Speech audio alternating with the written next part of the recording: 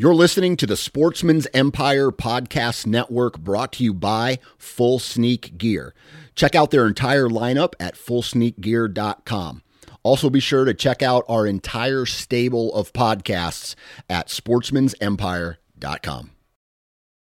Interstate Batteries offers a wide variety of batteries for your everyday needs. Stop into one of their thousands of retail locations and talk with a battery specialist about batteries for your truck, trail cameras, and even those weird batteries for your rangefinder. Interstate Batteries even offers cell phone repair in certain locations. For more information, visit interstatebatteries.com.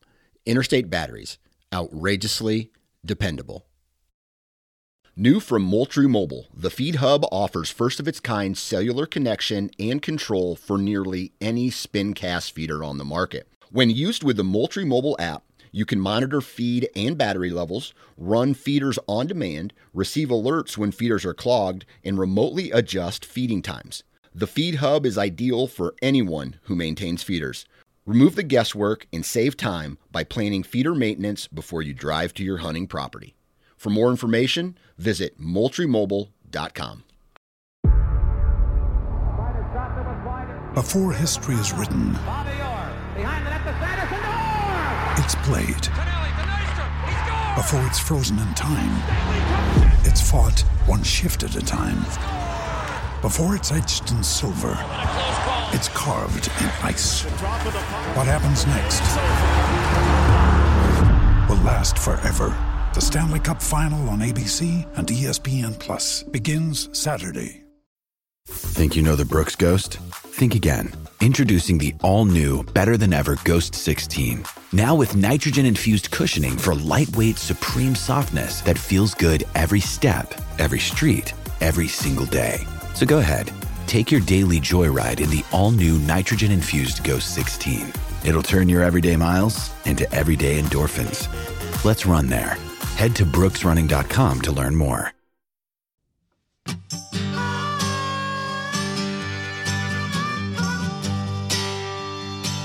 Welcome to the How to Hunt Deer podcast, which is brought to you by Tacticam.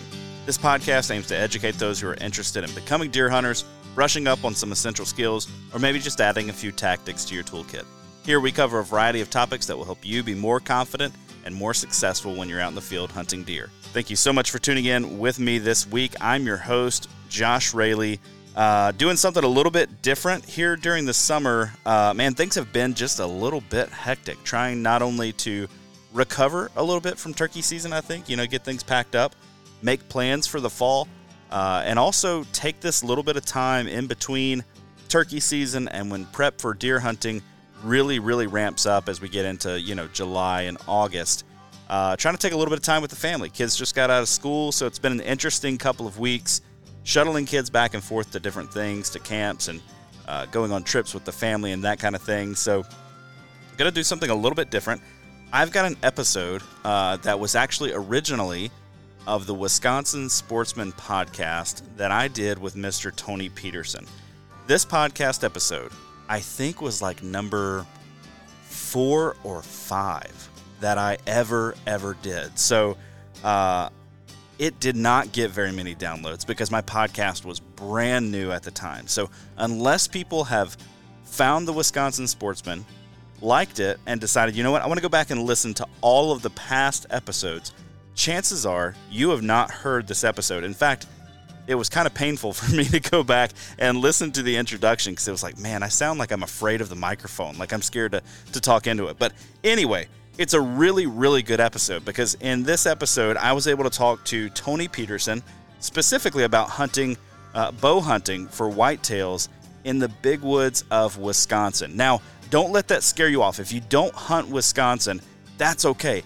This is really an episode about bow hunting the big woods no matter where it is that you hunt. So if you're hunting the big woods in the deep south, you're hunting the big woods in the east or the northeast, you're hunting the big woods in the Midwest, upper Midwest, like upper Wisconsin, wherever you find yourself, hunting big woods whitetails, this episode has got something for you. So we do reference Wisconsin and Minnesota a couple of different times, but we also talk a little bit about the South and the similarities that I and Tony have both seen when it comes to bow hunting whitetails in a big woods type of setting. Now, if you don't know who Tony Peterson is, man, he is the host of the Wire to Hunt Foundations podcast. He was a freelance writer for quite a while. He was a magazine editor before that. He is now part of the Meat Eater crew and writes over there at themeateater.com. Man, the guy is absolutely everywhere. And that's for good reason, because I believe that Tony is probably one of the best whitetail hunters in the country right now, hands down. And one of the things that I most appreciate about Tony is his no-nonsense approach to hunting. He isn't falling for new flavor of the week styles of deer hunting. He has a no-nonsense, go where deer live, go where deer should be in this place that they live, put in the work that is necessary, find the deer, kill the deer. And one of the things that I also really, really like about Tony is he does a lot of out-of-state trips, and he alludes to it in this episode. He is going after the deer that the area has to offer. So if he's in a place where, you know what, man, a basket rack 8-point or 6-point is what he comes in contact with during his 4, 5, 6, 7 days of hunting on public land in a given area, then he's going to take that. If he comes across a doe in an area, then he's going to take that, right? Like, he's looking to fill the freezer, to make memories, to enjoy his deer hunting as much as he is out there looking for a big buck. So this is a fantastic episode. I really enjoyed going back and listening to it again because I learned an absolute ton. But you will have to forgive some of my interviewing skills. They were a little bit, I was new, right? Some things were subpar. There's a lot of follow-up questions that I did not ask that I should have asked. I hope to have Tony on here in the next couple of weeks as well. So maybe I'll go back and say, hey man, I listened to an old episode that we did, and I need to ask you some follow-up questions. So we'll see if we can make that happen. But before we jump into the conversation with Tony, do just want to say a couple of things. Number one, if you're getting geared up for deer season, it is, about 100 days away for a lot of folks who are going to have September openers. I cannot believe that it is that close. But you've got 100 days, right? Start looking through your gear, start going through it, seeing what you need. One of my things, I'm always losing gloves. I'm always losing hats. I always seem to lose, some shirt or coat or something somewhere, whether I leave it in a different state or leave it in a truck somewhere or whatever. If you're looking for some new camo next year, you need to go check out huntworthgear.com. I've been using their camo for a little over, right around a year now, actually, and have been very, very impressed with it. I've deer hunted with it in Georgia, Alabama, and Wisconsin. I've turkey hunted Wisconsin, Georgia, and Iowa in the Huntworth Gear camo, and I have loved every bit of it. This summer, I'm going to be wearing their Durham lightweight pants anytime I go out into the woods. I've got a gray pair and I've got a camo pair. They've got a lot of bend and flex to them. They're thin enough to keep you cool when the temperatures get really hot. So I'm here in Georgia, and man, it was like 95 with the heat index today, and it's just going to get hotter from here. So I've got a little bit of work to do. I've got cameras to move around. I've got turkey blinds that I set out for the kids that I've got to pull down, and I'm going to be doing all of this work with my Durham lightweight pants on. So go check those out, huntworthgear.com. Also look at their packs. I like to use the smaller Lodi pack for the summertime for moving cameras around. It's really, really nice, no-nonsense kind of pack. It's very, very affordable, also very tough, has a spot for a water bladder. Love the thing. So yeah, go check that out, huntworthgear.com. Also, guys, it's time to start thinking about shooting. I say this every single year, and yet every year it seems like it's late July or August before I really get around to it. But hey, start thinking about it right now. And one of the things you need to be thinking about when it comes to your shooting is if you're going to be self-filming this year. I recommend that you start self-filming because you're never going to regret it. What I have found is I never regret the days that I take my cameras with me out into the field. I never regret having extra video to, if nothing cool happened, just delete it. Like, that never makes me sad. However, the times that I don't have a camera are the times that I definitely regret it. So if you're interested in filming your hunts this year, head over to Tacticam.com. Check out their Tacticam 6.0 point of view camera. It has 4K 60 frame per second footage. It's got a small touch screen on there.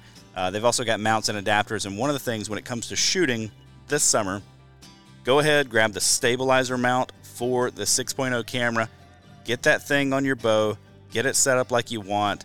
And make sure that you practice taking shots and that you're filming it. Because there's a tendency to want to drop your shoulder, drop your arm after you take the shot. That's fine if you want to look cool when you're shooting archery. I think it's probably pretty unnecessary when it comes to actual form. But at the same time, if you're filming, that is a bad habit because you can lose your target. So go ahead and pick one of those up today. And then last but not least, July is coming. And July and August, and I'll be honest with you, a little bit of September. Besides doing some work maybe on different properties, either planting food plots or getting some tree stands ready, that kind of stuff, I'm really not excited to take a deep dive into the woods. But I do still want to do scouting. And that's where my onX Hunt app comes in. I've been using onX since, I believe, 2016? I want to say 2016, maybe even earlier than that. I'm not sure 100%. But I do know that onX is the number one piece of gear for me when it comes to hunting. I use it no matter what I'm hunting, no matter where I'm hunting, no matter how I'm hunting. I use it year-round. I use it for things other than hunting. The onX Hunt app is a great tool, whether you are a private land guy, land manager, food plotter, all that good stuff, or you're the run and gun, public land, fresh spots every time, first sit, best sit kind of guy. onX Hunt app is going to be excellent for you. I happen to find myself in the middle. So I've got some properties where I approach it like the food plot, deer manager guy.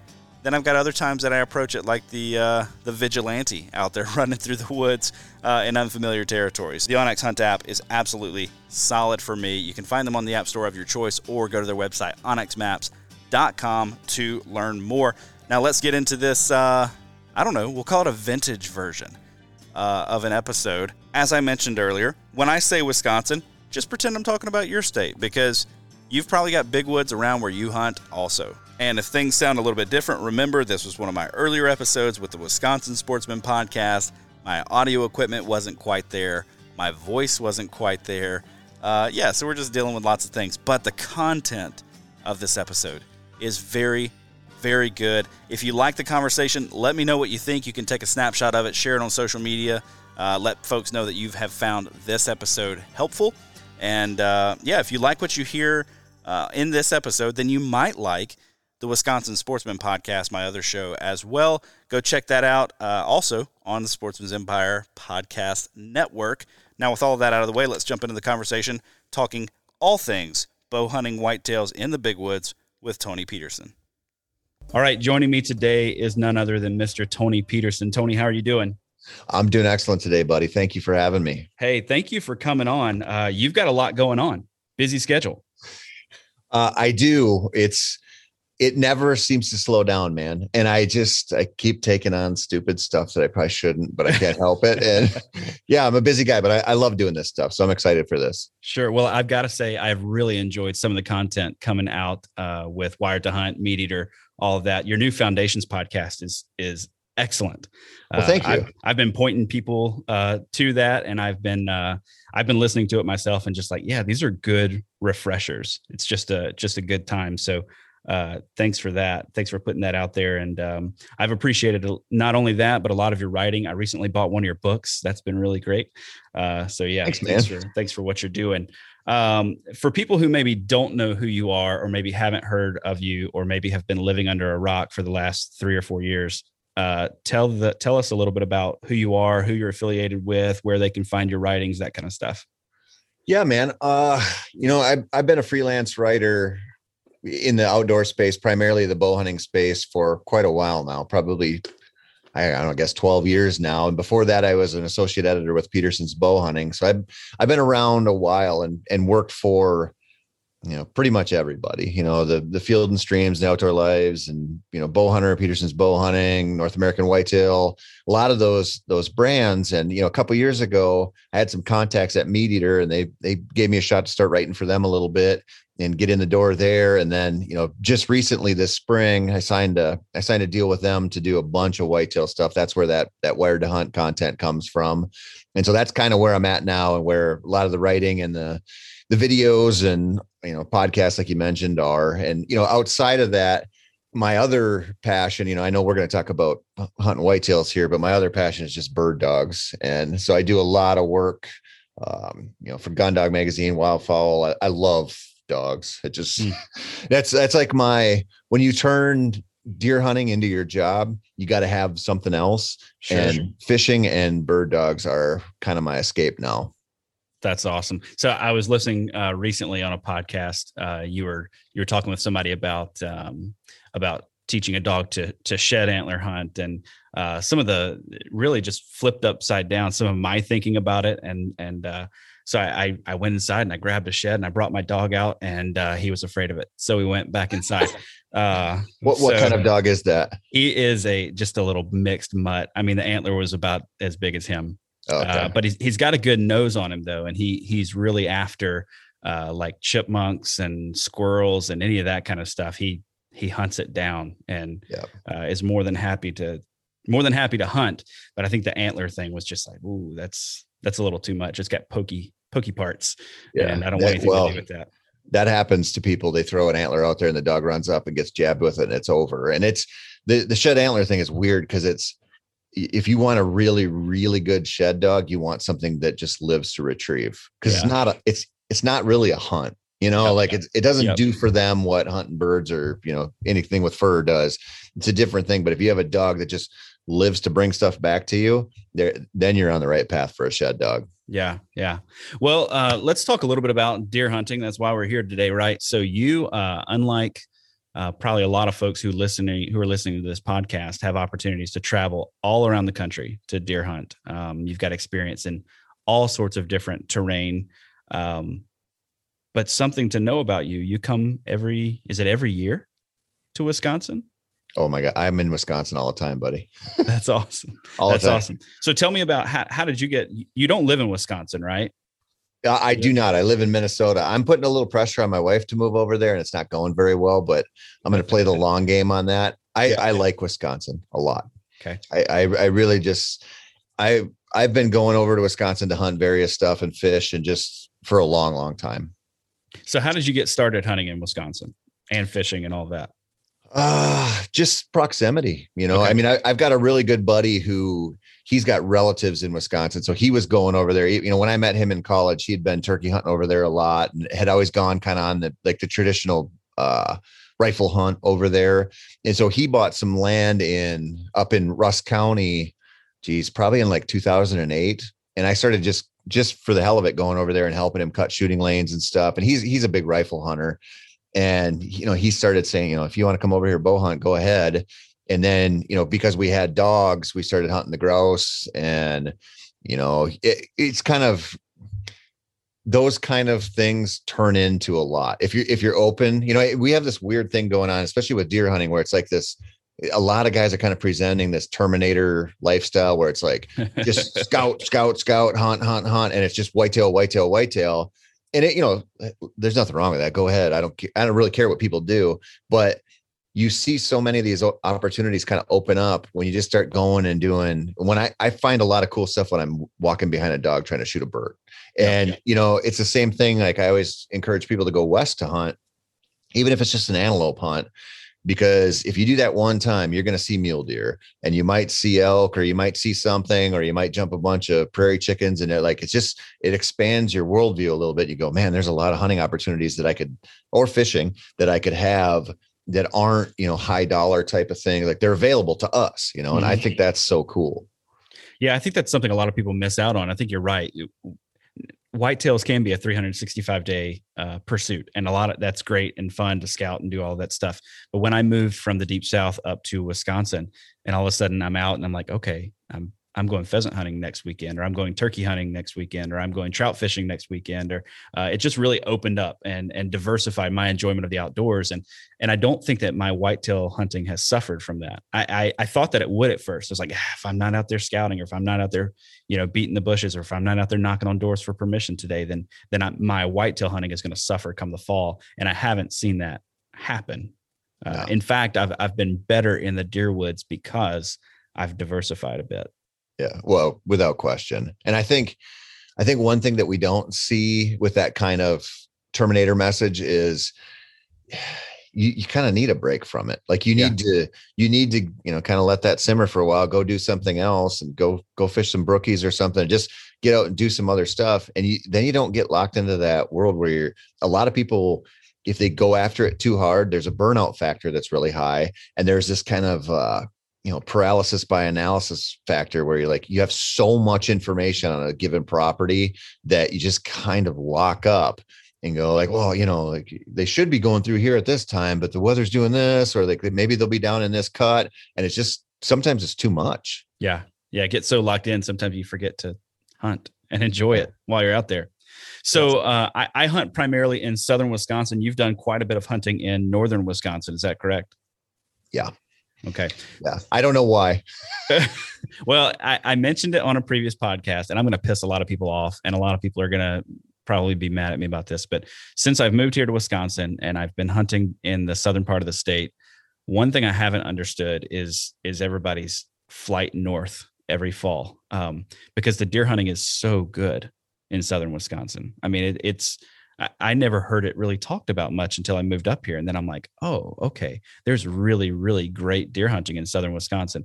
But for tradition or because everybody owns a cabin up there or whatever other reason, people head north. And so when I started asking people who are following along with this podcast or people who are following me on Instagram or whatever, I said, hey, what do you want to hear from? They were like, we want to hear about Northwoods. We want to hear about Big Woods deer hunting. And we want to hear it from Tony Peterson. So I'm glad to have you on here. And so, yeah, tell me a bit about your experience hunting Big Woods in northern Wisconsin. Well, I mean, I think we should back up a second, okay. And talk about why people don't necessarily flock to southern Wisconsin versus, there is like a very clear kind of exodus from a lot of places, and they end up in the north. It's same thing happens in Minnesota too. And, part of it is that tradition, right? Like Wisconsin, one of the reasons I love Wisconsin is there is a crazy deer hunting tradition and a love of the game there. Like there just is. And so that's part of it. But you also have to think about, you don't want everybody going to, southern Wisconsin, because what are they going to have to do? They're going to have to start leasing up stuff. Like it's going to, you know what I mean? Like they're going up to the place where there's land available to them. And, one thing, like, how old are you? I'm 34. 34. Well, you're getting there then. But one thing that's really hit me in the last probably like 5 years of my hunting career is there's just certain places for whatever reason, just do it for you. Yep. You know what I mean? Like, Yep. It's kind of like, it's like tasting music or what, like there's just some stuff for whatever reason, you're just wired to love that. And the setting in which you hunt, like we kind of, in the hunting industry, we focus on like, where can I go to kill a big buck? Like I got to go to Iowa, or I got to go to Buffalo County or whatever. And, which is fine. But you start to figure out, like, one of the things that Western hunting teaches you, or can kind of teach you, is like, man, even though you can go get your ass absolutely handed to you in these places, it's worth being there because it's just something special about it, Yep.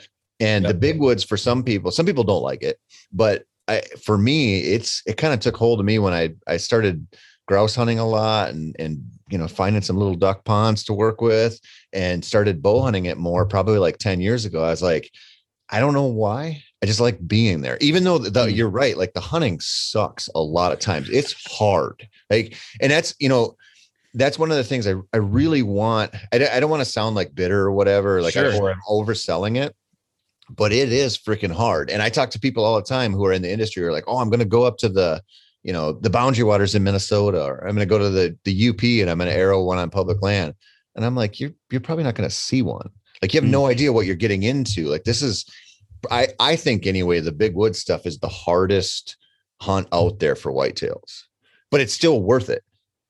Yeah. I think, and I think that's a lot of what it is. It has captured people's not only attention but imagination, right? And it's just something about being in that place. I've yet to experience it. I'm looking forward to it. But then I hear people like you say, I'm not going to lie, it's hard. And I'm like, maybe I want to stick around to where things are easy for a little while longer. But you know, we were talking off air, and you know, you've got a bunch of little kids at home. Yep. I mean, there is this is like you know, as much as we kind of make it be this, we think it's like something bigger than us, right? You know, you post your pictures on Instagram and you talk about it on your podcast. This is really for you, right? Yep. So if you're having fun hunting southern, who cares? Like go do that. But I kind of look at this like, you know, yeah, I want to go try new stuff and be new places and be in these settings I like. But I just, at some point you're like, God damn, I love this challenge. Like, you know, getting into that place, knowing that it's going to be really, really difficult, but it's, you know, it's hunting. Like if you work at it, you're going to have, you know, maybe not tons of filled tags, but you're going to see those deer and you're going to get on something and you're going to it's just a fun challenge. And I saw this a lot with some people in the hunting industry where it's like just default to the easiest thing possible all the time. You know, part of that's because they're making a TV show or whatever. And like, that's just, it's logistics, right? Like you're going to hire a cameraman for 20 days or you could hire them for 3. Like, you know, they're going to, it's business. But at the same time, like we kind of weren't talking about, like, there's just value in the challenge, you know, like there's value in saying like, I'm going to go just try to figure out, you know, 40,000 acres of timber. That's just all, you know, like they're in a cornfield around, you know?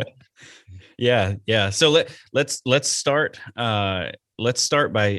with this. So I feel like that term big woods gets thrown around quite a bit. And perhaps there are people who are listening to this from other states, maybe people down south or whatever, who are listening to this. How do you define the habitat type of big woods? Man, just very, very little ag, if any at all. You know, I mean, because you can get pretty far into what would absolutely be considered big woods, and there might be a hayfield, you know, horse pasture or something somewhere that could like, you know, potentially be called ag, or it might be a destination food source. But really, you're just dealing with stuff where primarily the land is covered in trees and brush and shrubs and swamps, and you know, nothing under the plow. Sure. So another big part of the hunt for folks when they're going, so when they look back on a hunt and say, yeah, that was a success, or no, it wasn't a success, or yes, I did enjoy it, or no, I did enjoy it. I think a big part of that is expectations, right? Like whether those expectations were met or not met, or maybe even exceeded. So can you go into a little bit of if someone's never hunted in the big woods before, or if somebody has been trying it out, but maybe they're just getting tired of it. They're just like, gosh, I'm sick of the same thing every year, and I'm just getting my ass handed to me. What are reasonable expectations when it comes to deer sightings, when it comes to the quality of animal you're going to be taking, when it comes to the scouting and what you should be doing for that, when it comes to the amount of hunting pressure, like what can somebody expect if they say, you know what, I'm heading north this fall? I don't know how to put this. I'm a big proponent of low standards, because if you think, all right, I'm going to go, and I see this constantly with people who don't have much experience or no experience at all. Like, oh, I'm just going to go and I'd be happy with a nice, like 125 incher. I'm like, do you know how big of a deer that is?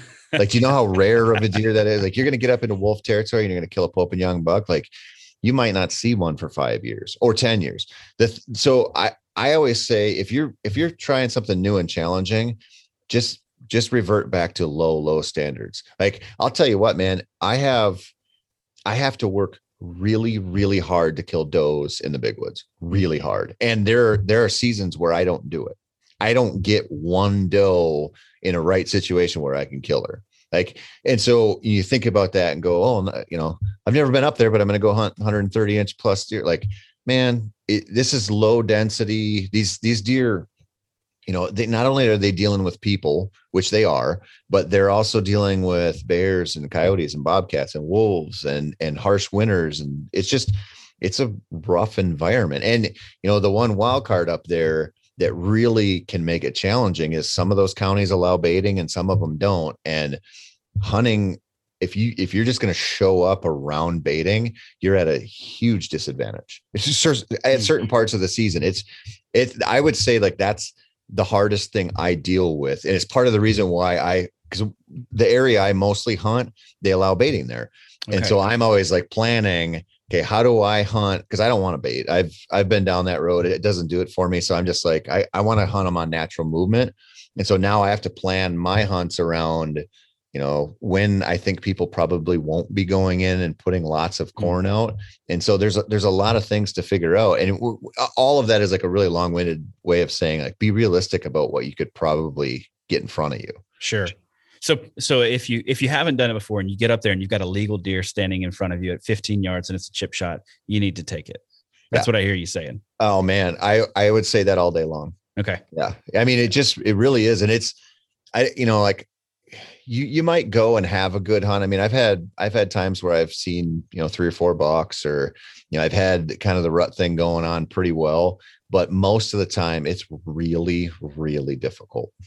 I've seen in a lot of other media, not necessarily talking about like the big woods of Wisconsin, but in let's say the big woods of Virginia or some other places where they talk about deer being in pockets. So you kind of just stumble into them and it's like, okay, now I'm on the deer. Is that kind of the same way with Wisconsin as well? That I've seen that. I mean, okay. I think if you go hunt a really good state, or you go hunt an area with a lot of deer, you'll have buck concentrations. Like especially early season, certain times of the year, you just have like those places where you're like, man, this is just hopping. Like they're just here, but you have deer everywhere because the habitat's right and the population's high.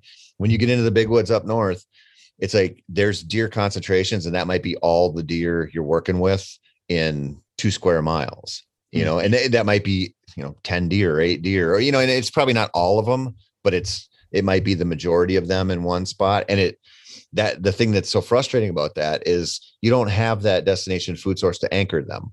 So you're not, like every year when you walk in, you're not like, well, I at least know where they're going to end up to feed. And then in the morning, I know where they're going to start and work back from. It's just like, okay, last year they were on this little creek bottom in this, national forest for some reason. And then you show up this year and they're not there. And it's just like, okay, now I got to relocate. Why? There's deer around me somewhere, but where did they go? So if we're approaching, let's say, one of these properties, and the properties up there, if you're on public, are huge, right? Like there are tons and tons of land. So if you're looking at a big place like this, and let's say you're starting out, you're just like, okay, I'm going to start making plans for this fall. If you can't really look at, say, your Onyx, and you're looking for, you can't look for like destination food sources. You can't look for a cornfield or a soybean field or anything like that. Where are you going to start? Like you pull up Onyx on your computer screen. Like what is it that you're looking for within just the monotonous timber? So the first thing I do, and I learned this hunting Western whitetails, was to try not to overwhelm myself with the size. So like you said, you might have, we should say this too. You might have a big national forest that's 100,000 acres or 200,000 acres, or you might have an area that has some managed forest land mixed in there that's like 160 acre chunk here. It's not necessarily huge chunks, but a lot of times it is. And so I usually just look and I'm like, okay, what do I have working for me? And a lot of times that might be like a swamp or some kind of lowland feature that's going to funnel movement. Right. Or maybe have an island in there that's going to be a really good bedding area or something. Like when I'm just kind of scrolling over, I'm like, okay, where's potential, like where's something that would move them or force them to move, or where would they maybe like to be? Or sometimes you see those soft edges from the logging, the forestry, and just go, okay, this area has this swamp. And I know when I get around these swamps, like there's going to be a rub line or something around there, like usually there's going to be some kind of trails that have been used for generations because they go on a high spine or something like that. And you just start to go, okay, this area has 3 of these things I like. So this is one of my spots. I'm just going to walk in there and check it out. And then you just keep looking and keep going. And it's always in relation to access too, right? Like, the one thing that you see in northern Wisconsin a lot is logging roads that are used as 4-wheeler trails. And if people can take a 4-wheeler in there, they're going to take a 4-wheeler in there. And so I don't want to see that. Like I don't want that easy access, especially with the baiting thing. Like it's too easy for people to use. And it just is, I know from past experience, it's not going to work out very well for me. If there's that much access or that much easy access into it, you're going to have to go somewhere where people have to walk. Yeah. So it sounds like you're going to approach this property and you're not going to have sort of you're going to have more than just a hammer in your toolkit is kind of what I hear you saying. So a lot of folks here may say, I'm looking specifically for the bedding. The bedding's a limiting factor. That's what I'm looking for. I'm looking for bedding. You're more of an opportunist. Well, you're just looking at a property and saying, what does this give me? Yeah. I mean, imagine if you walked into 20,000 acres of big timber and you said, I was going to find where the deer bed. Like, okay, it's everywhere. So wait. Everybody on YouTube is telling me that's how you hunt deer. Yeah, no, I know. The bedding thing, people ask me about bedding constantly. And that's just so far down on my list of important stuff that I just don't, especially with big woods, it's different. You know, if I'm hunting Western whitetails and I can see this like bed to food, food to bed pattern, I want to know where they're sleeping. Right. Mm-hmm. But in the big woods, it's like, geez, like they can freaking be anywhere. And you will sometimes find something and you go, okay, there's this bench here. And I found a bed on it when I was scouting in March. Like sometimes you get that kind of gift and you go, okay, that matters. Like, I don't want to dismiss it, but really the challenge with the big woods that I see is like, okay, the food is just browse typically. Right. And so that's just changing by the week. And it's might be available in so many different situations. And so you have that going for you or kind of working against you. Then you have the bedding thing where they have so many opportunities to bed in so many places. And so what do you got to do? Like you got to find where they like to walk. Like when I go in there, I like to find where deer like to walk. And I hope I can play that into my seasonal strategy. Yeah. So let's say I have now taken this big map and I've marked a couple of places. Maybe I've marked some swamps or some low areas. Maybe I've marked some benches that look interesting to me. Maybe I've marked some soft edges like you were talking about. And I go in and I put boots on the ground. I'm like, I'm going to run through and I'm going to check these spots out. So coming from, let's say southern Wisconsin, I'm used to one level of deer sign, right? Like I'm used to being able to walk into a woodlot, see lots of rubs, lots of scrapes. And if they're not there, the deer probably aren't there either. When I'm walking into the big woods up north, how much sign is enough sign and when do I keep walking? Well, it depends when you're in there. Okay. You know, I mean, I think the most valuable time for me by far scouting the big woods is in like late March, early April, when it just depends when that snow melts. But if you can get in there and cover a lot of ground when that snow melts, you can just see things laid out really well. And so what I'm looking for primarily, I know a lot of people are big scrape hunters. I'm really not. Like if I find one, I'll pay attention to it. But when I get in there, I'm looking for trails and I'm looking for rubs mostly. And you just can't fake a bunch of rubs in a spot, right? Like if you see that, there was something good going on there. And if there's some kind of up and down to the terrain and there's a trail that goes through this pinch point or something like that, it's probably a season long deal. It's not just a rut thing. And you can just start to pin some of this stuff down. And the one thing I do like about the big woods, like, talking about the bedding thing, I've spending a bunch of time in this one spot, winter scouting it. I've seen some big ones in there. I've killed some nice bucks in this area. And I found this bed on a bench last spring. So probably in the end of March. And you could stand there, and this is going to make me sound like a hypocrite, but you could stand there and you could look and see like the rubs going down this way and the rubs going down that way. And it was like, man, this dude's got just a perfect scenario here to not get, nothing's going to sneak up on him. And you could just sit there, and because of the wide open nature of the woods at that time of year, you could just look and see some of his directions of travel. And you go, geez, this is valuable. And, I found that because I went in there grouse hunting 4 years ago and saw just some random rubs, kind of made a mental note of it, started hunting in there and, killed a buck in there 2 years ago, saw a great big one. And just like, it's like years of experience walking this, and I'm still learning. And I'm talking maybe like a couple 100 acres of this huge area. And so I guess I say that like to give it a little bit of perspective. It's not like I just walked in there and I was like, okay, well, I'm going to hunt here because I see this rub. And it's like, this has been seasons and years of like trying to figure just this one spot out. Yeah. Whereas in some other maybe higher density areas, you've got a lot to go on. You've got a lot to learn from, a lot to adjust based on. If you're hunting in a low density deer area, it may take you 3 years, 5 years of putting the pieces together, seeing stuff repeat. So what are the things that you've seen? So let's say you said this deer had a good spot, right? Like nothing was going to sneak up on him. What were the things that set this location apart that you think is drawing him back there? I think the main part of it now, and this is totally speculation on my part, is that he can probably hear anybody who comes in anywhere near him, hunter wise. So I should explain this a little bit. So, back to earlier, you asked about buck concentrations or deer concentrations. So this property, there's a little stream that runs through it. And it's got some brookies in it, but it's tiny. You can hop across it in a lot of spots, but it's kind of, like if I find moving water, it makes me excited. Like I know deer are going to travel it, and I know there's going to be crossings. And geez, probably 6 or 7 years ago, I started really paying attention to this area. And when I decided, I'm hunting this creek bottom and I'm going to figure this out, I had a really good season. Saw some great bucks, killed a good one morning in the middle of October in there. And I'm like, okay, I got these dudes figured out. Like I saw enough good deer that I'm like, this is it. This is where they are in this big, and I've been looking for them. And by like 2 seasons after that, there were ladder stands in there and bow stands in there, and those deer were just gone. So I spent 1 season hunting ghosts. Like, God damn, like they're just gone, and there's hunting pressure in there.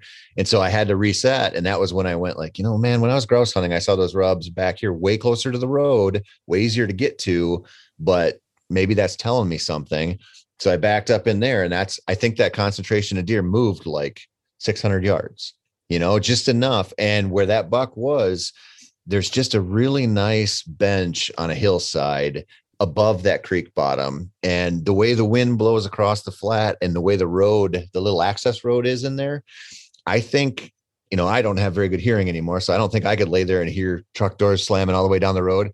But I bet you a deer in there with the right wind, nobody's going to get out of their truck and walk above him. Like he's going to smell you.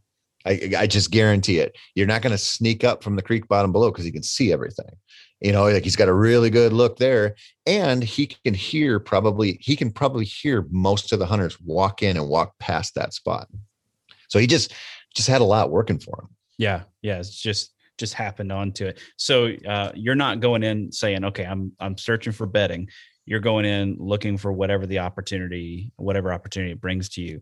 When you're starting to find some of these trails, what is going to set apart? You say, I want to know where the deer are walking, right?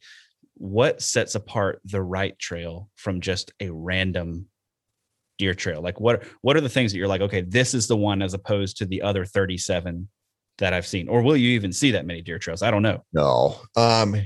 It's what the terrain has to offer you. Okay. So the reason that I went in there, where I killed the buck, when I saw the really good one. I think that owns that bed.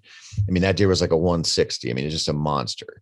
And I'm set up on a trail that cuts between 2 swamps. And so it's just a pinch point. Like they either got to get their feet wet behind me, they got to get their feet wet in front of me, or they come right through this chute. And it's a really nice season long pinch point where you can funnel. That big one came halfway down there, made some rubs and turned around, and he went back up the hill toward that bench. And I didn't know what was up there. And then later in the night, this nice 8-pointer came down on where they were supposed to, and I killed him, but it bothered me. I'm like, why didn't he do that? And what am I missing here? And so that's why I went in there. Like, I want to see, where did he come from and where did he go? And he just had a safer place to go. He probably goes through that pinch point a lot. Like, I don't run cameras in there. I don't know, but I would bet that deer used that trail quite a bit because it was the best way to go from point A to B. And it was in the thick cover, and it was a nice spot, but it had those 2 low spots working for it. Okay. It's just a pinch point. Hey guys, just want to take a quick minute to let you know that the How to Hunt Deer podcast is brought to you by Tactacam, makers of the best point of view cameras on the market for hunters and anglers. They're on the cutting edge, making user-friendly cameras to help the everyday outdoorsman share your hunt with friends and loved ones. Their new 6.0 camera has a ton of upgraded features this year, but the one I'm most excited about is the new LCD touchscreen. In my mind, that's a total game changer. And one area Tactacam really shines is with their mounts and adapters that are made with the sportsman in mind. If you've tried to film your hunting and fishing excursions in the past, you know how frustrating it can be to get an action camera aimed just right or get it attached to your weapon or in a good spot for a second angle.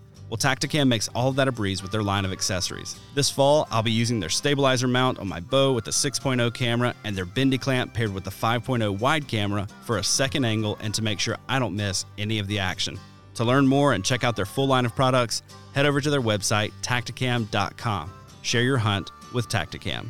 So you mentioned just now that you don't use cameras in there. Do you not use them in general when you're hunting in the big woods, or is that just a spot specific kind of thing? I don't like them. So my primary big woods hunting, I've done it in Minnesota, but I primarily do it in Wisconsin. And where I hunt's about 2.5 hours from my house. And so I don't get over there a ton. And so if I throw up some cameras, I'll show up and I might be hunting a pattern that's just, it's not happening anymore.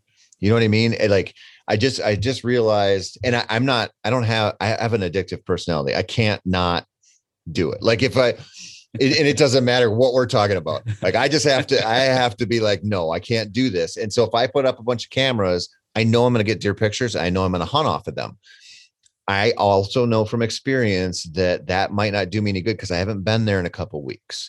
And so if I show up and I walk in and I see a bunch of fresh rubs or I see a trail that's pounded, to me in the moment, that's so much more actionable than me scrolling through, 3 weeks of pictures and trying to talk myself into something. Like it's just, I'm sure people have like a really good strategy for doing that, especially if you lived closer and you could kind of keep up with it a little better. I just don't have that situation. So I have to just work with like my character flaws and go, okay, like here's how you have to do this, because you will screw this up and you will talk yourself into hunting something else because of what the picture showed you. Sure. So you talk about wanting to be able to walk in and say, okay, like I see a bunch of fresh rubs. I want to be on this right now rather than hunting old signs. Does that mean you're doing a lot of like scouting your way in, hunting your way in when you are going up there? Yeah.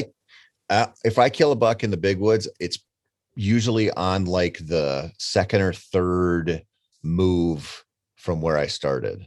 And so it's probably always been that way, does and bucks, where I'll go in, there's something that says you should probably be here and check it out. Then I'll see something, move on that, and either kill there or see something again and move on that. Okay. Now very consistent. When you say see something and move on that, are you talking movement, or are you talking, hey, I was on my way in and I found a big scrape on the way in, and so I'm going to maybe drift a little bit more that direction? Or are you talking specifically deer movement? Typically seeing a deer do something, but it happens and it happens everywhere you go. Like, I travel a lot, and I've had times in Oklahoma and other states where I've just showed up and the sign just says like, you just got to be here. Like, just don't walk past this because you think you know better. It's right here in the big woods. That's one thing it's kind of interesting about it. And it's one of the reasons I really like that mid-October timeframe. Like, most people aren't out, like the baiting's kind of, the opening week baiting's gone. The rifle stuff hasn't started yet. People are just kind of in that like breather space, but you're also getting a lot of the leaves dropping and it's starting to open up. And so it feels like, and grouse hunters know this too. Like when you walk in on September 15th or whenever the opener is, it's freaking thick. Like you set up and you can't see very much. A month later is a totally different world. And so even if you're on stuff that was logged, 6-7 years ago and still pretty thick, you can catch a glimpse of them going through, or you can see a lot more than you think. And if you're paying attention, they're going to give you some kind of clue. And the one thing I like about the big woods, you have such a low deer density that if I'm sitting there and I see any deer do anything, I'm paying attention. If I see, a prime example is I killed a buck, I think it was like 2016 on that creek bottom. And I got in there and hunted the first night and I saw one deer and it was like 125-inch 8-pointer. It was a great buck. Came down across the creek, went up, made a rub, and it was super windy. I couldn't call to him or anything. It's just watch him. And so I thought, well, there's enough sign here. Somebody else is going to come by. The next night I see just 4 does come down, do the same thing. I'm like, well, I gotta go over there. Cause this is obviously what they're doing. And so I went in there and hunted in the morning and killed a buck on a totally different pattern, but he was browsing his way back through in the morning, just in that area. And it was just a concentration area. And I was like half convinced when I saw the first buck do it. And then when I saw those does go there, I'm like, okay, that's a place I need to be. And I didn't kill him on the trail that I thought I would. It was a totally different deal. He was coming through the other way, but that's just where you got to be. Like, that's just the area. Yeah. You just answered another question that I was going to ask is, how repeatable are the observations that you have? So you see a buck doing one thing one night. Are you moving the next night, or are you giving it some time? I'm almost always moving the next night. Okay. Moving in pretty quick. When you talk about repeatability, this is deer everywhere. If they show you something today, hunt it tomorrow. Okay. But forget about it next year. Unless you're on like really good property or whatever. I mean, I would probably, this is bad health advice. Don't do this, but I'd probably be better off if somebody hit me with a brick on my skull at the end of every season. So I forgot everything I learned last season. I started fresh. Because when you show up hunting off those memories, a lot of times it just doesn't work. Yeah. You get trapped into hunting last year's deer and you're like, oh, they did it last year. They've got to do it again this year. Right. Yeah. I mean, that might be the biggest problem that a lot of deer hunters have. I mean, you see it in the rifle hunting culture a lot, just I'm going out to my stand or whatever, and that, which is fine, but just like, okay, well, I don't want to do the work to find them. So I'm going to talk myself into the fact that they must be coming. They're going to come by this stand because they've come by here before. And it's just might not be the case. Yeah. Yeah. So we're talking low density areas. We're talking potentially going lots of hunts without seeing much of anything. Walk me through how to make the decision, if you can, as best you can. Let's say I'm sitting in a spot. I'm seeing good sign. I feel like the deer are here, but I haven't seen anything yet. When do I say, well, I just got to give this spot sufficient time. They'll come through here eventually. And when do I say it's not working here? I got to move. I'm like a 2 sits and I'm gone guy. Okay. No, I just, that is one thing, when you talk about the big woods, it's easy to focus on the negatives, right? Like it's easy to bitch about the wolves, or it's easy to complain about, winter killing half of them off every 6 years or something like that. But you also have tons of land to work with, like we talked about earlier. So there are positives to it. And so if you get on something and you're like, man, this looks like it should be it. And you sit there a morning, you sit there an evening, and you feel like the conditions were right. Like you got in quiet and you have the wind in your favor and they should have been here and they're not, I'm gone. Now, okay. If you get in and there's some kind of anomalous, it's super hot or something, and you're like, oh, maybe there was a different reason for this flaming out, then maybe give it another try. But I don't stick around long. Okay. Are you hunting a lot of mornings in, let's say, mid-October there? A ton of them. Okay. Yeah. That goes against what a lot of people would suggest. Tell me why you hunt mornings there. Because the deer are out there and they're doing their thing and you can kill them. I mean, there you go. They're in the woods. I've written about this and I've talked about this so much, but you have to look at the root of that belief, right? Came from these guys who have huge, awesome managed properties, and they don't need to push it. They can afford to wait for the cold front to come in. They can afford to wait for Halloween and to go in and hunt the bucks that they have named and everything. If you're a public land hunter or you're a weekend warrior and you don't have access to that, you're not playing by their rules. Like you're playing by the rules of whatever the deer and the people are doing on the property you're going to hunt. And for me, hunting mostly public land for a long time, the deer, that's the number one driver. Like you can, wolves swing through something like that. It definitely affects them. No question. But a constant is hunt people in it during the season. It just is. And so when you look at how and I see this everywhere, it's not just the big woods, like opening week, busy, super busy, right? And the days leading up to open week, and then there's this little tapering off period with everybody, even the small game hunters and everything. And there's just like, we talk about the October lull, like there's a people lull in October, and those deer know there's fewer hunters out there than there were before, and that's going to ramp up during the rut. And so if you want to give yourself an advantage, go hunt when people aren't there. It's just it. And it doesn't, to think that you can't go in and kill one in the morning, like they're out there browsing, they're out there moving around, like those big woods deer cover a lot of ground. And so the opportunity is there if you can get in there and do it right.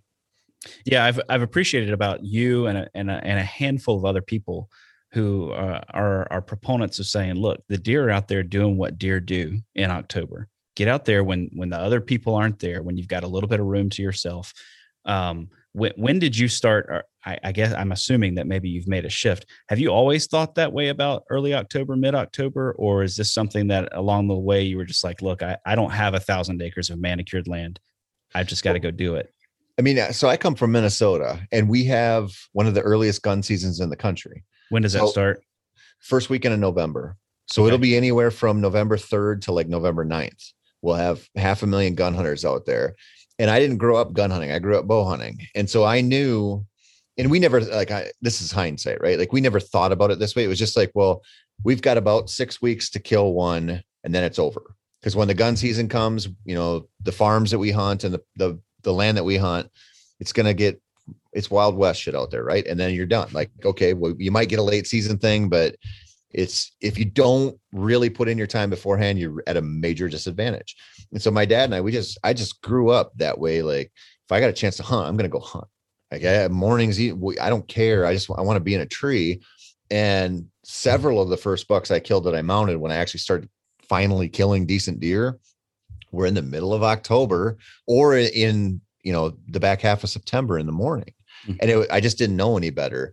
And then when you kind of base your income off of killing public land bucks, like I can't go, let's say I go to some state randomly in the middle of October, like I have 4 days to hunt and I'm going to take mornings off. Like, okay, no way. And so the more you get out there and you work at it, the more you realize like, man, of course they're out there. And, it's probably, I don't know what the ratio of deer I kill in the evening to the morning is. It might be like 30-70, something like that, or 70-30, but I hunt evenings more. And it's a real opportunity out there. And I think we've done a real disservice to hunters to just kind of, there's a lot of things we've done this with, but that's a big one. Yeah, for sure. So let's say we're hopping out there, we're going to the big woods this fall, and I'm going to be just running in with my stand on my back, and I'm looking for a spot to hunt, right? Like I'm trying to scout in, work my way in. What are some of the, I guess, what would you say are like major influencers, or like, yeah, there's mixed browse everywhere, but what's something that you consistently see year after year deer keying in on, or is there even that kind of predictability?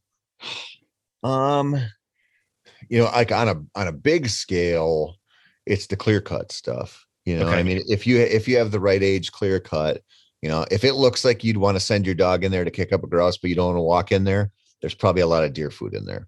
Okay. And I see a lot of deer originate in those. The problem with it is it might be an entire section, or, you might have hundreds of acres like that. And so it's like, okay, well, that's a starting point, but where are they coming out? And they're going to move kind of in relation to the wind, and like they're going to make sure that there's no predators that are going to get them if they can help it. And so you can kind of narrow it down a little bit, like, okay, if the wind's coming this way, he's probably going to walk this way or that way because it's going to favor him the most, or something like that. So you can kind of like narrow it down some, but it's still not easy, but it can be consistent. Sure. So hugging tight to those clear cuts then. Well, you can kind of just use them as a, as a reference point. Yeah. I mean, you just know there's probably, you can stand in the woods and look and go, well, there's less food to my left than there is to my right, because there's all this regenerative growth. Sure. Yeah. That's probably the closest thing that they have there to a soybean field or to a food plot. Right. Yeah. And you see it like when we go out and pick new spots to hunt grouse, we look at on X or whatever, and you're just picking edges. Like there's a swamp next to some pine trees or some higher ground. There's an edge there, and you can see it. And you get in there, and that's also where the deer rubs are too. I mean, there's even though it's a big scale thing, there are some things that deer just do. Like there's just some things that just animals just do. Sure. So speaking of all of this, sort of trying to put it all together, I want to run you through some dates, and I want to say, Tony, you can't go anywhere this year. You can't go anywhere else except for northern Wisconsin. You're going to spend your entire season there. You're going to start in September, and it runs through December 31st, something like that. That first couple of days of January. Yeah. So that's the only place you have to hunt. I'm so sorry. It's going to be a rough one for you, but I want to know where you think you want to be in your perfect world, given the dates that I'm about to throw out there. So the first one's this year, bow season comes in September 18th. Where do you want to be if you're hunting in the big woods? You mean like, what do I want to be hunting on? Like, what do I want around my stand? Yep. What do you want to be close to? Man, I most likely that time of year am going to hope I have some water around me. I'm going to probably be positioned around either some kind of water source in the woods for some reason that they seem to be there, or on some kind of crossing situation. Okay. So whether it's a swamp or whether it's a creek or something where there's some, there's two reasons for them to be there, right? They're going to drink, even though they can find water in a lot of places. If they find water right where they want to go anyway, that's a better deal. And so I'm going to be looking, I would be around something like that, and I will be swatting mosquitoes and swearing at you the whole time. So you mentioned way earlier, you were talking about water, and you said moving water. Now, have you seen deer are more drawn to that, or are you looking at that from I get them coming to drink and I get them coming to cross? Moving water, I like mostly because there's predictable movement around it. I kind of have a reputation for being like a water guy, I guess, but like moving water, even little tiny trickles, there's going to be deer around them. They're going to parallel it. There's going to be certain points they cross it, and there's going to typically be some terrain to work with. You know what I mean? Like you can find rivers that are in flat ground that, there's not any of those kind of pinch points along the edges or anything like that. But typically, if you have some water that's flowing, it's going to have some up and down to it somehow, somewhere. That's going to matter. That's going to create your pinch points in your funnels. And then, you've got some place for them to drink, but you just have these natural corridors. Like they follow waterways, just like we do. Like when we were heading out and, the 1800s to go trap beavers, like they're following the same waterways that all the animals were, like we just do that for multiple reasons. So do they.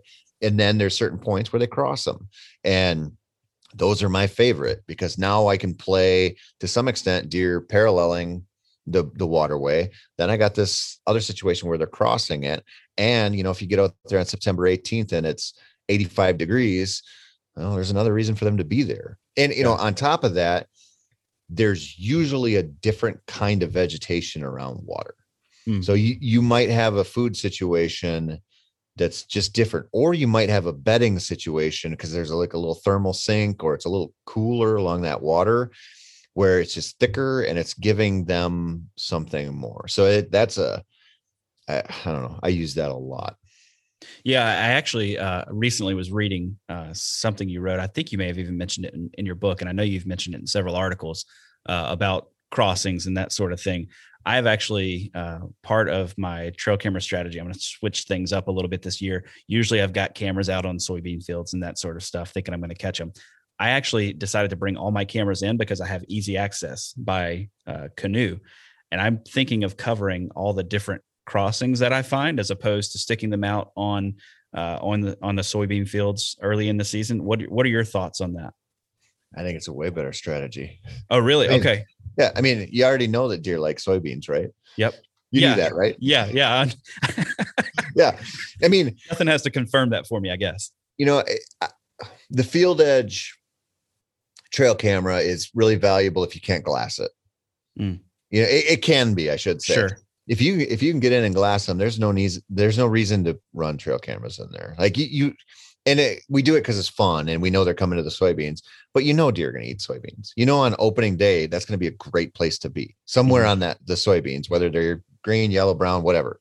But if you want a place to kill a big one all season long, because that soybean situation is hit or miss. And it depends on if there's anybody else hunting there or anything, because that's going to draw the pressure right away. And you're going to pressure it right away. Yep. So, but a river crossing, man, that's a season long thing.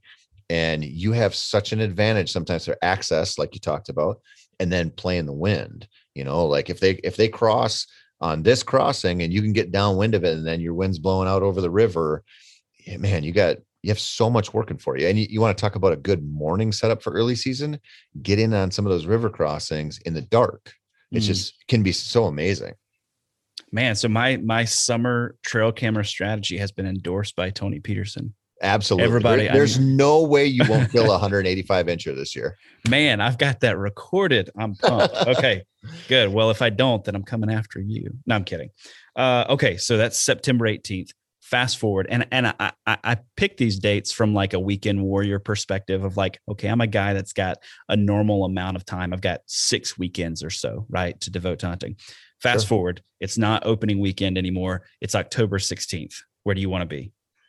Oh man, that's like my sweet spot. Mm-hmm. So I like that. That is the time of year I like being in deep, and I like being somewhere where I found rubs, like some kind of concentration of rubs in the winter scouting, some kind of area like that, where it's like those deer could move all day long and they're never going into an opening anywhere.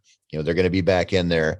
And there's some rubs around and there's some kind of trail or terrain feature that just works for me. And I hunt a lot around that time period. And that is, I should say this, that's the one time if I have an area where I'm like, this is, 3/4 of a mile back in there, it's a pain in the ass to get to. I know there was a bunch of rubs in there from last season because I saw them this spring. And then that's the one, if I have my stand on my back and I'm sneaking in and I see that community scrape, then I'm hunting it. Because that October 10th to kind of the 20th timeframe has been, for me, it's been kind of the sweet spot for scrape hunting. Like I think there's some kind of communication thing that they're really sorting out then. And I see more activity on scrapes than any other time of the year right then. Okay. So any kind of buck sign, you're moving on it if it's recent, pretty much. Well, yes. And I should say I'm not paying a whole lot of attention. Like if I'm walking halfway in and I'm on a logging road and there's some rubs on it, I don't really care. I want to be off of the access and then start finding some rubs. Okay. And then if I find it and I find some scrapes or I find something like that, then I'm going, okay. And it's all of this stuff that I'm talking about. Like it's really hard to explain this in its entirety.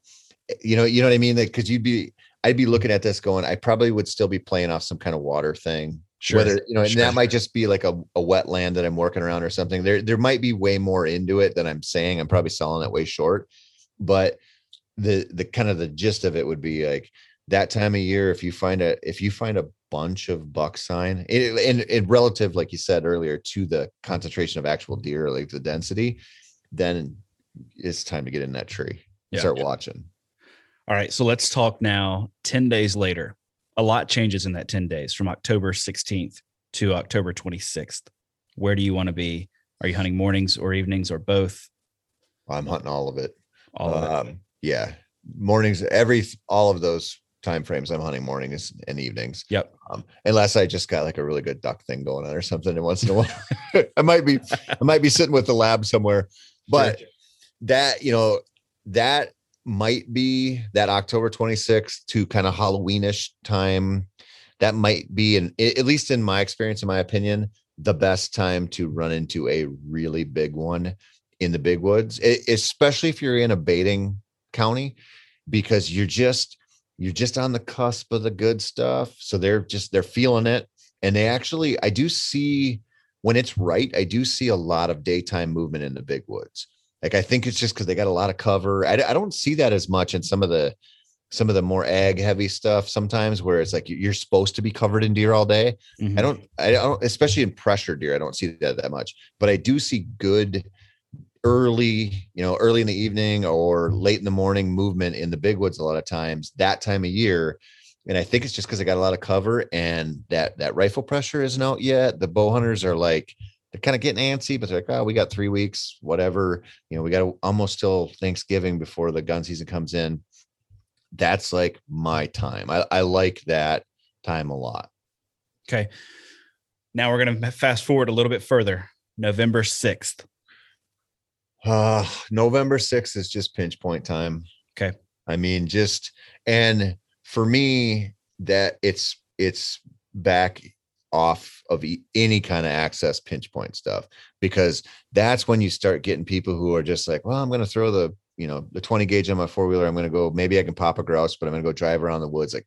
Like the kind of day trader crowd, they really want to get in and start seeing around, or maybe they go check their ladder stand or something like that. Or maybe they go throw a camera up, and the presence, not only of just bow hunters, but the presence of the rifle hunters who kind of just want to get in the woods starts to creep up. So, on November 6th, those bucks are going to be chasing, but there's going to be elevated pressure on the easy access stuff. And it's going to emanate from the logging roads and the 2 tracks and the parking areas. So that's when it's time to get in and spend your day somewhere on a pinch point or a funnel that's way off of that stuff. Okay. How much does pressure play into your planning when you're talking big woods?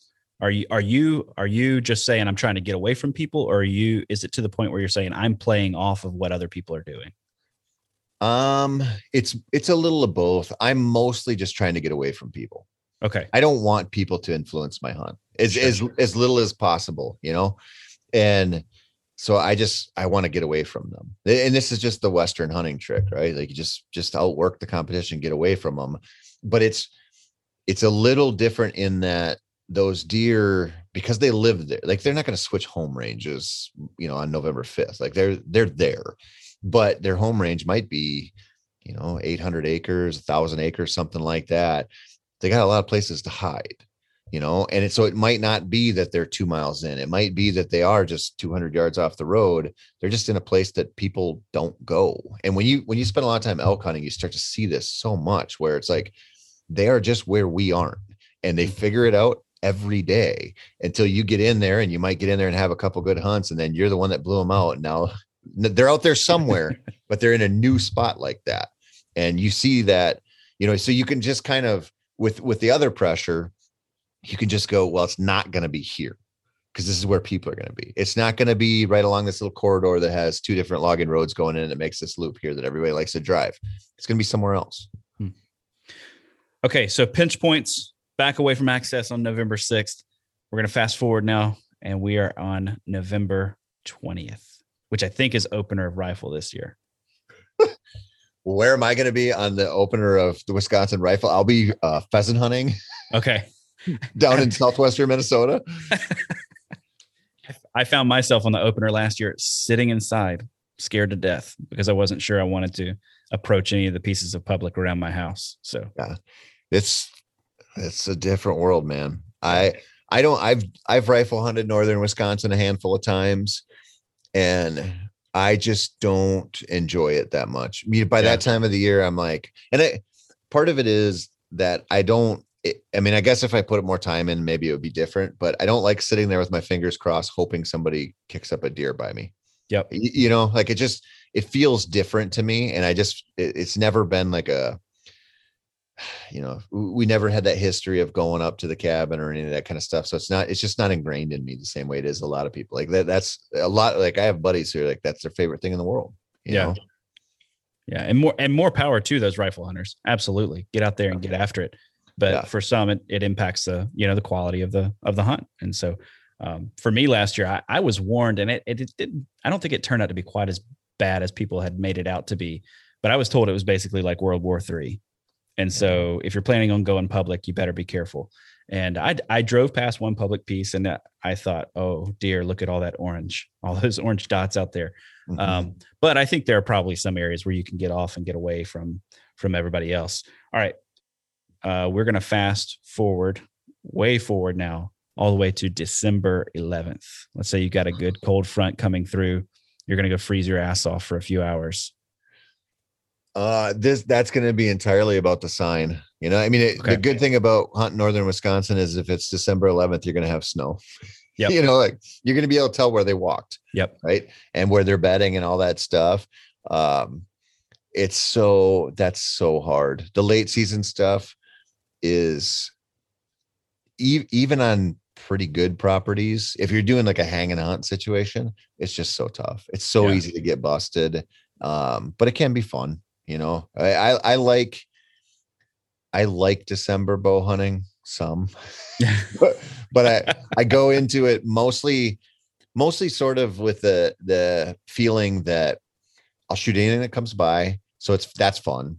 Yep. And I'm just like cognizant of the end coming. And I'm like, I want to milk as much out of this as I can, because I know it's going to end. So any deer sighting or any encounter is kind of a super bonus, because it's not like you go in thinking like this is going to be on fire. Like you go in going, they're probably going to kick my ass all over this place today. And they usually do.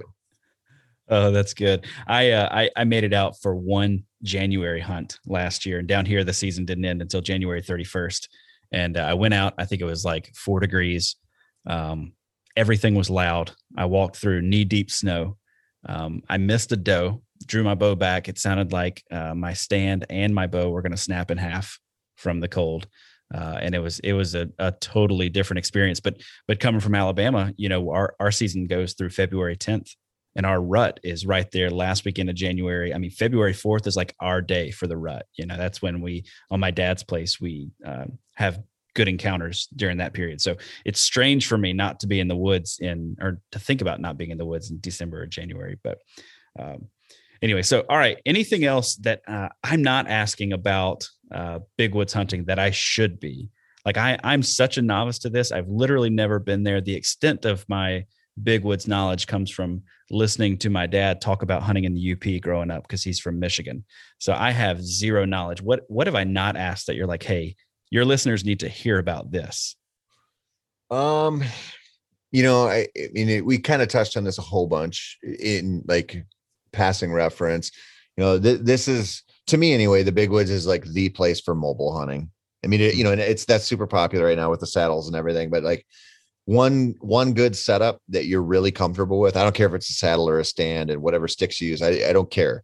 Find what you like and have one of those, because if you're not willing to move, you're in trouble. You know, like if you look at this and you're like, oh, it's a pain to pull this down and move it, or, you know, you're hunting land that you have to take it down every day. Like, you got to have something that you're very comfortable with. And it's a very easy 10 minutes up, 10 minutes down thing, or 15 minutes up, 15 minutes down thing. Like if it's not that, it's tough. Yeah. Yeah. That's actually the opposite of what I anticipated. I expected, you know, a lot of the focus on big woods hunting to be like, you got to find a good spot and you got to sit it out. You got to wait. Low deer density, you got to give it time. But you're kind of saying the opposite direction. Well, if you had time, maybe, you know, I mean, if some retired dude listening, this probably has an awesome plan for that, where there's some trail or something that if you just put in your time, most of us don't have that. Sure. You know, sure. And I don't want to, I mean, that's what we you know, we kind of talked about earlier, is it's very easy to just say, well, the conditions will bring a deer to me eventually, so I don't need to worry about it now. You know, like why would I hunt October 10th when on Halloween there's going to be bucks running all over? I'm going to be able to rattle them in. Like we're very good at talking ourselves into those kind of things. Mm-hmm. And the success rate just shows us that, like, it's obviously not true to the extent we want to believe it, that you could just go out and, you know, throw out a bottle of dopey or rattle or whatever, and they're going to come in. Or if you just put in your time, you know, Halloween through whatever date, that's going to happen. You know, if that were the case, there'd be like 100% success rate in Iowa bow hunters. You know, they got the entire month, and there isn't. So why not? Like, what's going on? And, you know, I mean, I know it's like, maybe that's a poor example, but you got to go find the deer. Like you got to get on them. If you're living a normal person's life and you don't have unlimited time, it's hard to get around that. Sure. So what is your mobile setup? Are you hunting out of a saddle? I've got both. You've got both. It depends what situation I'm in. Like it depends. I like saddles. I like stands. I like lightweight stands too. And if I'm I do better in long sits in a stand. And so it just kind of depends what the situation is, what I can get away with, and it's more important, people get really focused on the weight, and like, I don't know, it's not that big of a deal to me. Like we carry a lot of weight in elk hunting and we're fine, but I'm more concerned with,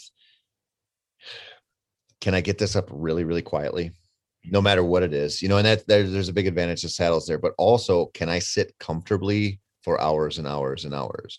And sometimes I need a stand for that, and so we're kind of selling this message lately that just all you need is a saddle and 2 sticks and aiders, and you can get up and do your thing. And like, that's good for some people. Some people don't like that. Like, and we just need to say, like, there's more options, like I use stands that are 8.5 pounds for a lot of this. I mean, like, carrying that in is nothing, you know what I mean? But it gives me, it really, for me, gives me like the comfort to sit all day. And that's one thing, we talk a lot about is like, oh, the all day sits. Most people don't go do those. Like like mentally they check out, or, like, oh, we're not seeing deer for a few hours, they've got to move or something like that. Part of that is just discomfort. Like part of it is like, you just don't want to admit that you're sick of sitting in this diaper swinging from the tree, and you're not that comfortable, Yeah. And so you just got to find what works for you. And some people can do that and some people love it, but you're in for a rude awakening. Some people are, if they go buy a saddle and they're like, well, I'm going to sit all day for 8 days in a row. Like, oh, you might not like that. Just like certain tree stands, you'd sit on them and go, this is horrible. Yeah. Yeah. It's more, once I found, for me, I used to lug around the big summit climber because I'm from Alabama, and that's what we did down there, right? Like, you have the big, huge summit climber and you go find a pine tree and you get up super, super high in it. I found when I did switch to a saddle, but honestly, once you get below that 20-pound mark, 17-pound mark, if you just have good quality gear that you know how to use and you can be effective and quiet with it, the weight really doesn't matter. Yeah. The packability is huge, keeping things from snagging on stuff and all of that around you, but you can do that with a small tree stand. If it's not a big climber hanging off your back, you can make pretty much anything quiet. And if you have confidence in it and it results in you spending more hours on stand, well, that's the key, right? Yep. Well, it is. And, I mean, nobody ever wants to hear this. And I don't really push this message a whole lot, but, people ask me 14 times a week now, like, what should I buy to hunt this or this scenario, or what's the best this? And I'm like, kind of becoming more and more convinced that if you really, really want to be a good deer hunter in a challenging situation, you'd be better off just buying running shoes or a gym membership. Like, and I'm sick of the beast mode bullshit from out west. Like, I'm sick of, I get it. That's why I don't push this, because for a while we kind of sold this narrative that as long as you get in super good shape, you'll be a really good elk hunter. And it's entirely not true. Like, it's absolutely important to be in shape if you want to enjoy your hunt out there. But you see 65-year-old dudes who are not in shape killing elk in over-the-counter units. Like, they obviously know something that gets them around having to be, marathon runners. But there is a component of it where if you're going to go to a mobile hunt and you're going to do this all season long, if you keep yourself in elk shape to whitetail hunt, you will keep going. And it just changes how you look at things and really helps change the attitude. Like, instead of just being like, oh, this sucks, or, this guy drove in on me, and like, it's like, I can go find them. I can keep doing this. And if you feel good, you're going to want to do that. And I know, like, people don't want to hear that. And I get it. Like, I have buddies who are fitness nuts, and I don't want to hear from them. Like, you know what I mean? I'm like, I don't want to see any more goddamn gym selfies. Like, stop doing that, guys. Like, I think we need some gym selfies of Tony Peterson. That's what I think we need. You will never. I have a very strict rule. So I think women, and this is going to make me sound totally sexist, but I'm going to say it anyway. For some reason, I'm okay with like a certain extent of selfies from women. I'm like, okay, ladies, you get 6 a year. Like, choose wisely. Dudes, get 1. And it better be because something unbelievable happened. Like, you got attacked by a bobcat and he clawed up your face or something. Like, there's got to be something there that's really, really cool. And I think that should be law. Yeah, I'm down with that. I think you just touched on something that was really, really good, especially if you're hunting something like the big woods, that fitness piece. I know we don't want to dive off into that necessarily, but I noticed in myself this past year, both in deer hunting and in turkey hunting, I started making decisions based on my fitness level or lack thereof. And when I started thinking about, I need to be, for a really good example, I was using water access quite a bit last year during the rut, and I got all the way up in this tree and I fought this tree, and I've got my sticks in my saddle, and I finally and the tree was too big. It was where I had to be. And I get up in this tree and I can see probably, I don't know, 100 yards down this lane. And when I get up there, I had stopped because I was walking in everything on my back. I get up there in this tree after fighting it for like an hour. I look and I see another tree about 100 yards away, and everything underneath it's just torn to shreds, rubs everywhere, scrapes everywhere. And I'm like, I've got to be there. And I go back and forth. Am I going to tear all of this down and get out of this tree now and go climb that other tree 100 yards away or 75 yards away or whatever it is? And I almost didn't do it, but I did. I'm really grateful that I did. I had a wonderful encounter, didn't kill a buck, but had a great encounter there. And so, but then I realized, like, man, my lack of fitness almost made me miss out on that. And then turkey hunting this year, I hear a gobble and I almost don't go after it. I'm like, maybe I'll just sit it out. I'll see if he comes in. But yeah, I think that we have two extremes, right? We've got the guys who are just take the good old boy approach and say, you know what, I'm not doing anything. I'm going to drink beer and eat bonbons all hunting season or all year long. And then when hunting season comes, expect to get out there. Or the other side of, like, if you can't run an ultra marathon, like, what are you even doing with your life? Why even bother hunting? You're not going to kill anything. Yep. Yeah. The deer are not intimidated by your lack of muscles. So anyway, thanks for bringing that up. I appreciate that. Well, Tony, I've taken plenty of your time. I super appreciate you coming on. I've been reading your stuff for a long time, keeping up with you through different avenues, and super grateful that you take the time to be on this podcast. Let people know, where can we find more from you, either on your podcasting that you're doing right now, writing that you're doing. And recently I found a Kindle book from yours. So I think people should check that out as well. So where can we find more from you? Yeah, I've got some stuff on Amazon. I got the whitetail book there, the public land whitetail book. That's pretty popular. All the whitetail stuff, like we talked about, is at Meat Eater, themeateater.com, or the Wired to Hunt YouTube channel, Wired to Hunt podcast. I'm on there a lot. I'm guest hosting some, and then I've got the Foundations mini-series on there. That's a big project. And then, if the bird dog side of things, if you're interested in that at all, I have a podcast called Sporting Dog Talk that I host every week. And it's not just hunting dogs. I mean, it's canine researchers and falconry and just anything related to working dogs in any way. And that one's fun. That one's cool too. So anybody who wants to find my stuff can find it out there. There's more than you want to get sick of me any way possible, you can find it out there, I'm sure. Yeah, very good. Very good. Well, I do want to just plug, the title of the book is Bowhunting Public Land Whitetails. If anybody's looking for just a good primer on, here's how you get started bow hunting public land deer, it's a great resource. So yeah, people should check it out. Well, thanks, Tony. I appreciate your time. Hopefully we can catch up again at some point in the future, but hope you have good luck this season. And as you finish out some summer scouting, are you doing summer scouting? Oh yeah. Or are you? Okay.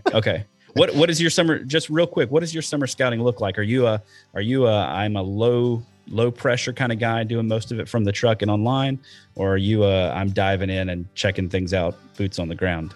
All of the above, buddy. Okay. Doing it all.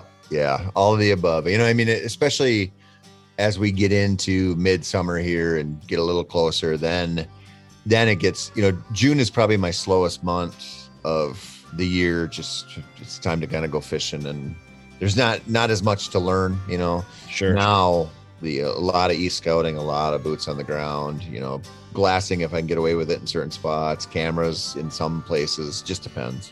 Yeah. Some of the deer in my area are starting to put on some significant headgear at this point, at least enough to say, okay, that's going to be a good one. So it's an exciting time. Yeah, it is. It is. Well, I really appreciate it, man. Yeah, thanks a lot, Tony. That's all for this week's episode. As always, thank you so much for tuning in. If you dig this show, be sure to subscribe to this podcast wherever it is that you get your podcasts. If you could leave us a 5-star review, I would very much appreciate that. While you're at it, you can follow along with my outdoor adventures on Instagram at How to Hunt Deer. That's also the best way to get a hold of me, suggest topics that you want to hear, guests you want to hear from, or questions that you'd like me to explore on the show. Big thanks to our partners Tactacam, Huntworth, and OnX. Please go support the brands that support this show and help me bring you great content each and every week. If you're looking for more outdoor content, check out thesportsmansempire.com, where you're going to find my other podcast, The Wisconsin Sportsman, as well as a ton of other awesome outdoor podcasts.